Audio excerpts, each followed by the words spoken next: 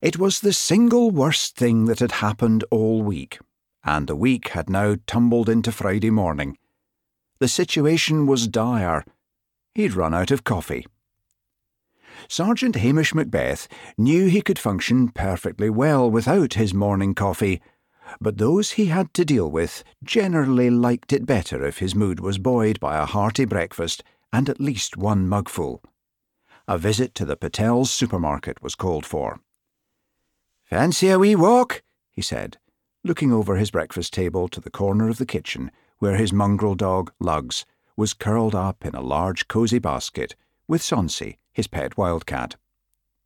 Lugs was on his feet in an instant, his strangely coloured eyes wide and bright, his ears standing to attention, and his plume of a tail waving manically. Sonsie looked towards the window, looked back at Hamish, raised an eyebrow in an expression that could only mean "You've got to be joking," then returned to the snooze he had so rudely interrupted. When Hamish opened the kitchen door, and the whistling wind sent his wheelie bin racing past outside, Lugs's ears and tail dropped like wet rags, and he skulked back to the basket.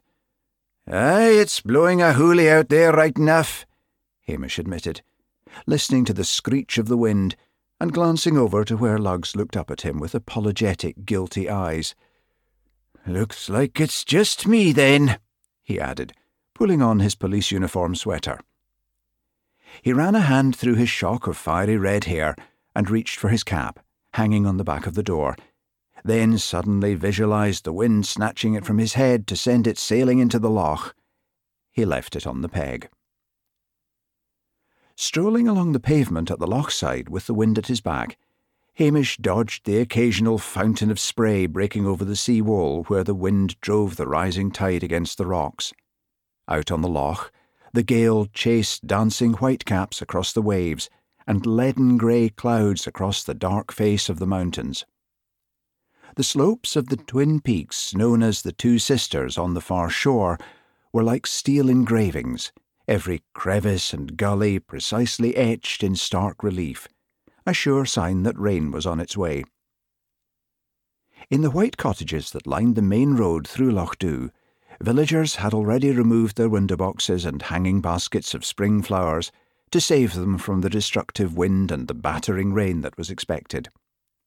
Mild May weather had already serenaded Lochdubh, but winter had one last howling anthem to sing.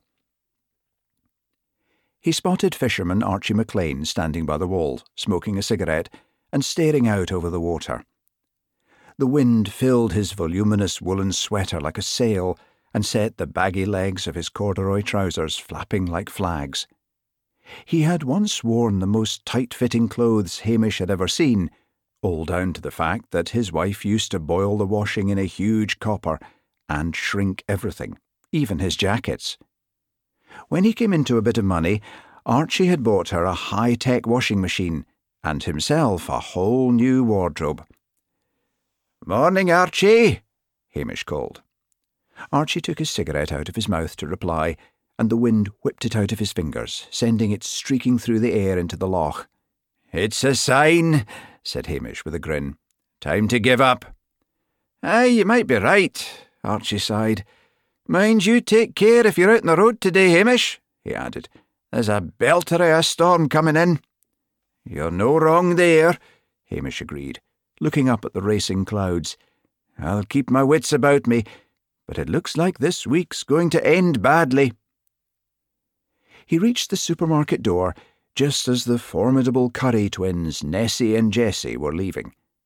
Beneath their identical, tightly knotted headscarves, they had identical, tightly permed grey hair, identical glasses, and identical beige raincoats buttoned up to the neck. Each trailed a wheeled shopping basket, one of green tartan and one of red. Hamish could scarcely believe the bulging shoppers were not the same pattern.